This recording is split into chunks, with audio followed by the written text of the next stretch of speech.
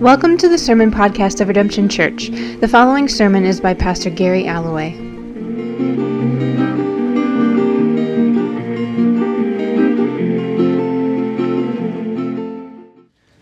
All right, so every year, my family goes on vacation to Hilton Head, South Carolina. It's about a 12-hour drive. It makes no sense that we go there. Like, we drive past the Jersey Shore, kind of. We drive past the Delaware beaches, right? We go all the way down past Virginia Beach. We go all the way to the Outer Banks, past Myrtle Beach, and finally, 12 hours later, we make it to Hilton Head, South Carolina. And there's two reasons we do this. First is my parents visited there in 1982 and bought a timeshare. So we've been going every year for like 40 years. So it's just easier to go to the same place every year. Like, we literally go to the same restaurants, and like, I know the mini golf holes there. And like, every couple of years we're like, should we go somewhere else? Maybe it would make a lot more sense. And then we end up at the same place. And then the second is because it's actually pretty great. If anybody's ever been there, it's a pretty great place to visit and go on vacation. But it takes 12 hours to get there, which means that for 9 years now, we have done a 12-hour drive every summer with little kids. And to be honest, at this point, our kids are actually like pretty good travelers. They do actually really good on a road trip. But still, even at their best, there are still at least 3 to 5 freakouts every trip. We just did this like 2 weeks ago, and it's still, even on the best drive, there's still a couple moments where everything goes to disaster. At least a couple times on the trip, right? The water bottle will fall out of the seat and go under the seat in the front. Which is a disaster, right? Or all the markers will spill out of the bag at once. Or, believe it or not, Augie and Rosie will dare to commit the ultimate sin. Do you guys know what the ultimate sibling sin of road trips is? Fighting? No, even worse than that. To stick a toe over the middle line. To invade the other person's space. To threaten their sovereignty, which warrants an immediate and major freak out, right? Rosie's on my side! Augie's on my side! And when these freakouts happen, of course, the stress level in the car immediately rises, and then Susan ends up saying some version of this thing. If you can just not freak out, we can figure this out together. If you can just not freak out, we can figure this out together. Now, it's not actually that easy to get the water bottle out from in front of the front seat, right? Or to get all the markers back in the bag. But freaking out doesn't help. It might take some creative thinking or a joint parent-kid effort, or maybe we need to just actually wait till the next road stop, right? But freaking out never helps us actually solve the problem together, at least not in a way that is relationally helpful, that doesn't end up with everybody yelling at each other. And so we end up saying that thing, if you can just not freak out, we can figure this out together. So like I said, this morning we started a new series on what did Jesus teach about faith. And we're looking at Mark 4, the calming of the storm. And if you remember this story, Jesus has been teaching by the Sea of Galilee. And at the end of the day, he says, let's go over to the other side. So they get in the boat, they're traveling, Jesus falls asleep, and then somewhere in the middle of the night, a furious squall comes up. That's what the NIV says. The NRSV says, a great gale rose. Either way, I've always been partial to the Jesus Storybook Bible in this one. I like the illustrations here.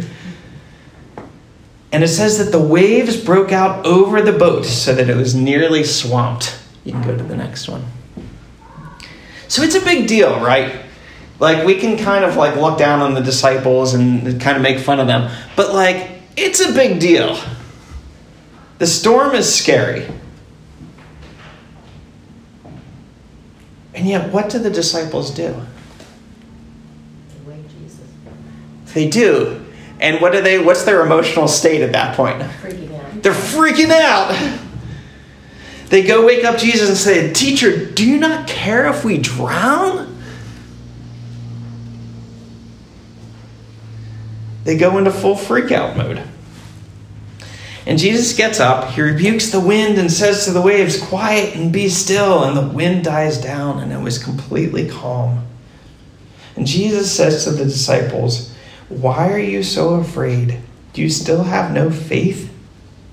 And they were terrified and asked each other, "Who is this? Even the wind and the waves obey him." So faith can mean many things. And in our passage, Jesus rebukes the disciples and says, "Do you still have no faith?" And as I read this passage, I found myself asking, what is the faith that Jesus is asking of them? Because I think we're allowed to have some reasonable fear, right? Where I think we're allowed to acknowledge the storm is the storm. But I think what Jesus is asking of them is this: faith enough to not freak out. Faith enough to freak out. When the storm comes in our lives, I think it's a little like the kids in the backseat of the car. Jesus is saying something similar to us of like, yeah, that is a problem. Yeah, I see what you're going through. That's a big deal. You don't need to pretend it's not a big deal. That's not faith. But if you can just not freak out, we can figure this out together. So that's our challenge for this morning. When the storm comes, can you have faith enough to not freak out? You can be concerned, you can be afraid, you can call on God. But if you can have faith enough to not freak out, I believe you and God can actually walk together through the storm. And I believe you can actually grow through the storm. And you can actually come out the other side deeper, fuller, and a more meaningful person, and a more deeper, fuller, more meaningful relationship with God. So that's the calling. When the storm comes, can you have faith enough to not freak out? Amen? Amen. So one of the things that's funny about this passage is the disciples get chided for not having faith. And yet I'm not actually sure what they should have done. Right? What was the right move in response to the storm? So we're going to play a little quiz game. What should the disciples have done? I'm actually curious what everyone thinks. Storm comes up, Jesus is asleep in the boat. Should they have, option one, pray and wait? Like get down on their knees, pray, and say, well, when the timing is right, Jesus will wake up and he'll intervene and he'll stop the storm and we'll be okay. Option two, start paddling and assume Jesus will wake up when the time is right. Kind of like go forward in faith. You know, do something about it, but also trust that God will show up and provide for you at the right time. Option three, go bold in the Spirit. Rebuke the storm. Should they have said, Jesus has sent us out in his name. We have the Holy Spirit. Let's do this miracle ourselves. It's not, a glory to us, right? But it's like, should we do the thing? Or option four, go through it with God. Should they have said, what will be, will be? And it's our job to find God in the midst of the storm. What do you think? Who likes option one? How about option two? A couple option twos. Okay. How about option three? How about option four? Okay. The reality is each of these actually has some biblical grounding, right? You could make a good case for any of them. Option one, pray and wait. I mean, this is the Israelites in the wilderness saying, we won't move till the pillar of fire moves. We don't go until God shows up. Option two would probably be like Paul going out on his church planting adventure saying, I don't know where I'm going to sleep or how I'm going to be fed, but I trust that God will meet me there, and I go forward in faith. Option three might be a more Pentecostal approach or even like a high social justice approach to say that God has given us the keys to the kingdom, right? What we bind will be bound and what we loose will be loosed. And so go do the Jesus stuff, bring the kingdom about. And option four might be Jesus in the garden saying, not my will, but yours be done, saying that I know I need to take the cross, and that is where I will find God, and that's where I'll find the resurrection.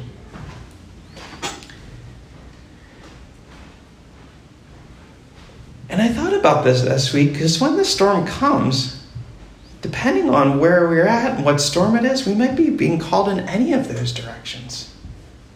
And in fact, part of what it means to have faith might mean to not just go to your go-to, but actually sit and listen.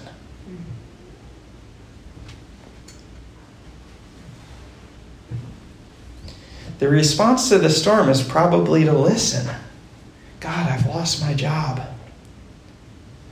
God, I've been diagnosed with cancer. God, my family is falling apart. Which way do you want me to go? And depending on the time and the season, it might be any of these four, right? It might be something else entirely. Faith can look like many things. And so the challenge is when the storm comes up is to meet God in discernment, right? But you know what will absolutely prevent you from going through that discernment process? Freaking out. That's right. When you are freaking out, the last thing you're able to do is sit with God with open hands and be like, God, how do you want me to respond to this storm well? What does it mean to walk in faith with you? Do you want us to get on our knees and pray and wait? Or do you want us to go forward? Or do you want us to rebuke the storm? Or what do you want us to do? You will not be able to do that work if you were freaking out. Do you guys know what I mean?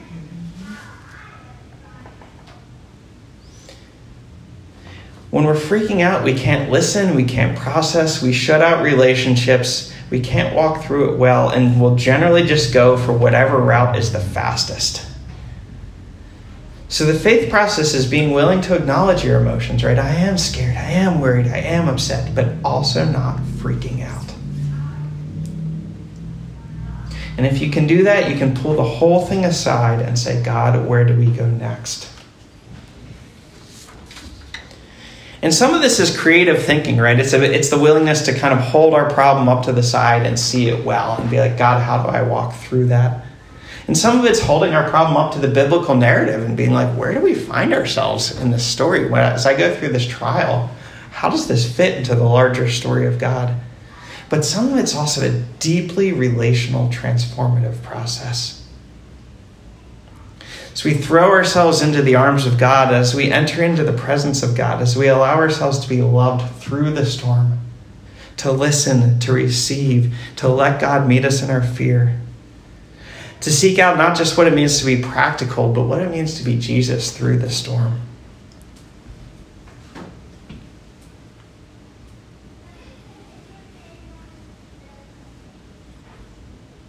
Do you guys know what I'm talking about with that? Like, there is something to be said for, like, God, what's the practical response to this thing? But there's also this moment where you go, God, how do we walk through this thing well? The storm is coming. The storm is here. How do we walk through it well? And I think that if we're willing to do that with open hands, if we're willing to do that with God, some powerful things can happen, right? We can actually experience the love of God in ways that we haven't experienced it before. We can grow in God and grow in faith and grow in love and grow in depth and maturity. We can learn how to process pain.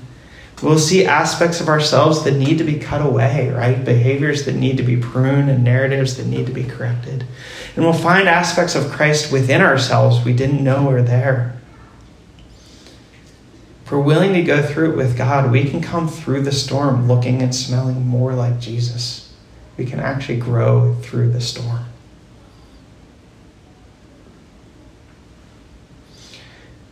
I had trouble putting words on that. I just had this image in my mind this week of just walking down the road with God as the storm clouds gather around us and just knowing that it will be okay, that we will actually come to the other side and it will be okay.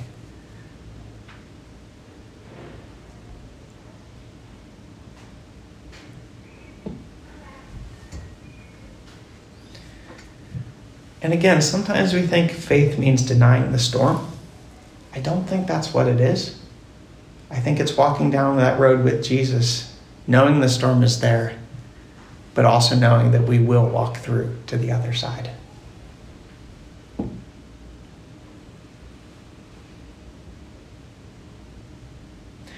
I also know that to go through that process requires me to not freak out.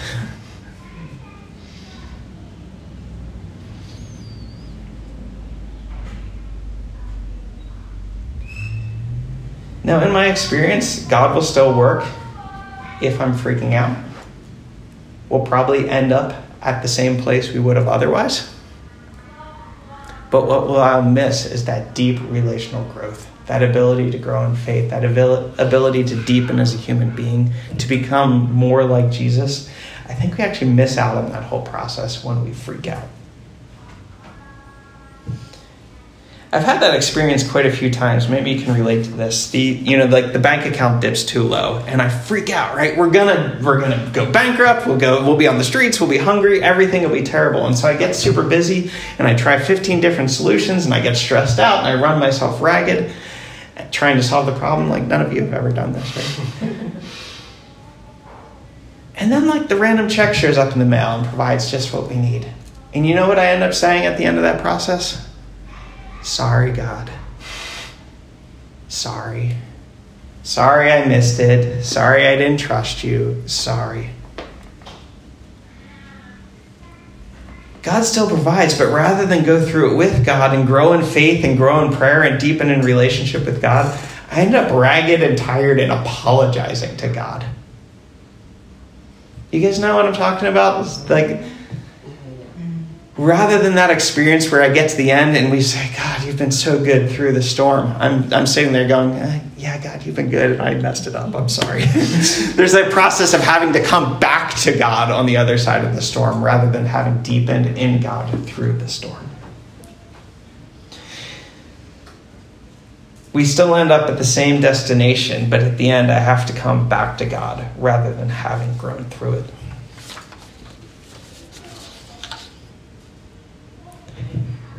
I always liked in Matthew 6, Jesus says this. He says, who of you by worrying, I always like the variant version of this, who of you by worrying can add a single cubit to his height? For anybody who doesn't know, a cubit is approximately 18 inches. So that would be a lot of height to add. But I like Jesus. I like that version of it, right? Because it's even more ridiculous than who could add an hour to their life. Because it's like, who of you by worrying could make yourself taller? You can't, right? It's not that worry doesn't make sense. It's not that it's not reasonable in the moment, but what does it do? What does anxiety truly do to us, right? Does it actually help us solve the problem?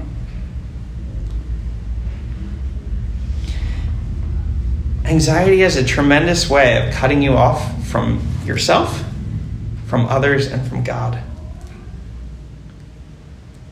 You still end up at the same destination either way, and God will provide, but the freak out will prevent you from going through it with God. And so God will still be God either way. But can you have faith enough to not freak out?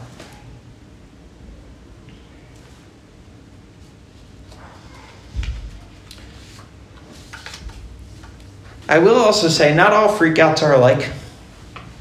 The disciples are freaking out, but what do? They go to Jesus. Yeah, they go get Jesus, right? And they're a little bit dramatic about it, right? Teacher, don't you care if we die? But they also go get Jesus, and Jesus takes care of the storm. What they don't do is say, well, I guess Jesus doesn't care. I mean, he's just sleeping down there. I guess he doesn't care about us. Let's grab the oars and start rowing to shore. There's a big difference there. So I will say, if you're going to freak out towards God, if that makes sense. If you're going to freak out into the arms of God, right? If you need to kick and scream and cry like a toddler and be selfish and pathetic and whiny and just fall apart in the arms of God. You might get rebuked by God. Jesus chides the disciples, right? But that's not actually the worst thing in the world, especially if we trust God to be our loving Father. You might need to hear the words of all right, you need to get over yourself, or all right, this is a little bit dramatic, or all right, let's go forward. But that's not so bad, is it? And in fact, freaking out might clear up the space where you can begin to walk towards God together, where you can walk through the storm together. Sometimes freaking out is what you need to do to clear out that emotional space so that you can walk well through the storm. So if you're going to freak out towards God. Don't grab the oars and go it alone. And if you're going to freak out, go wake up Jesus. And if you need to be a little dramatic, be a little dramatic. And then you can find the space to go through it together.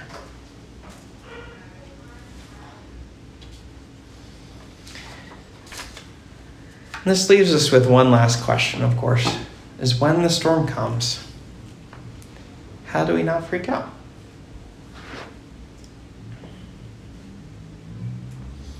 Again, the storm is real. Faith doesn't mean pretending it's not. We live in a world with death and violence and cancer and insecurity and strife. And when the storm comes, how do you not freak out?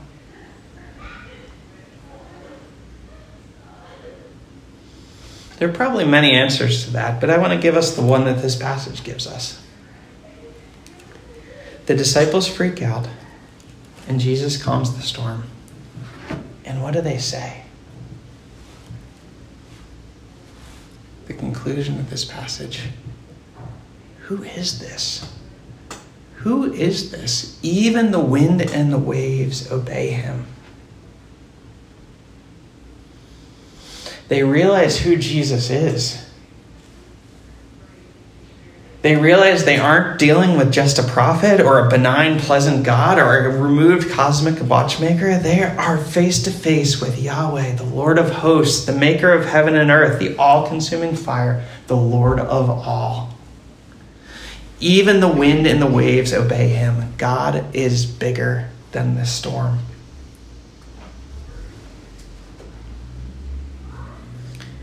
And so I want us to try and take that on, that when the storm comes, we can remember that. Even the wind and the waves obey him. The reason to not freak out when the storm comes is not because the storm isn't scary. It's because God is. And God is bigger. And the story is bigger. And even the wind and the waves obey him. Amen? Amen. And so we trust God not to deliver us from every trial and not always even to save us from death. The storms will come, and yet God is bigger than the storm. Always.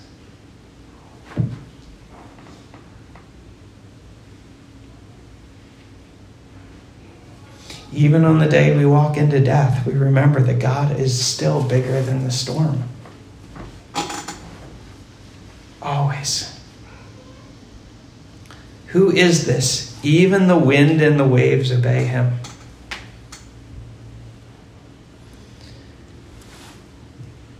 So whatever storm you're going through, I'm not going to tell you it's not a big deal. It might be a really big deal. It might be difficult and scary and painful, but God is still bigger. Amen? Who is this? Even the wind and the waves obey him.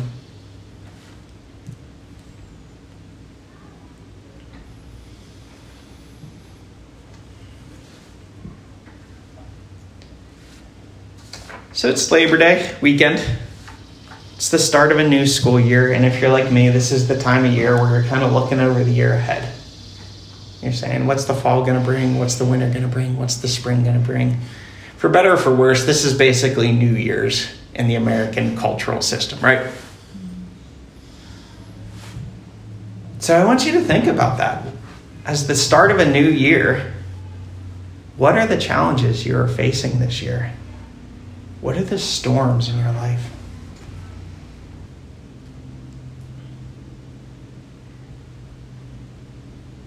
Then as you think of those things,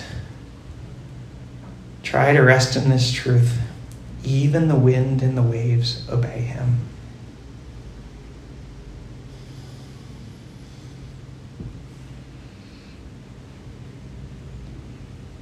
Even the wind and the waves obey him.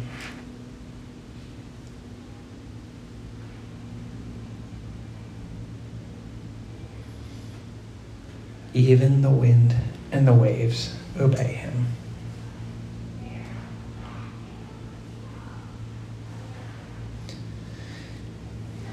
God is bigger, and God will walk through it with you.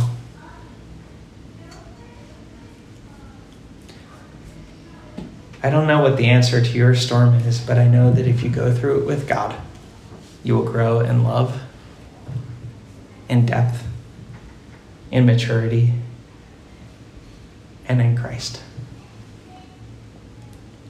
And you will come out of the storm in Christ.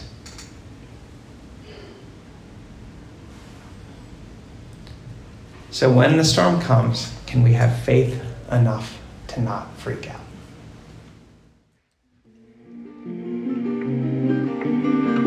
To find out more about Redemption Church, visit redemptionbristol.org.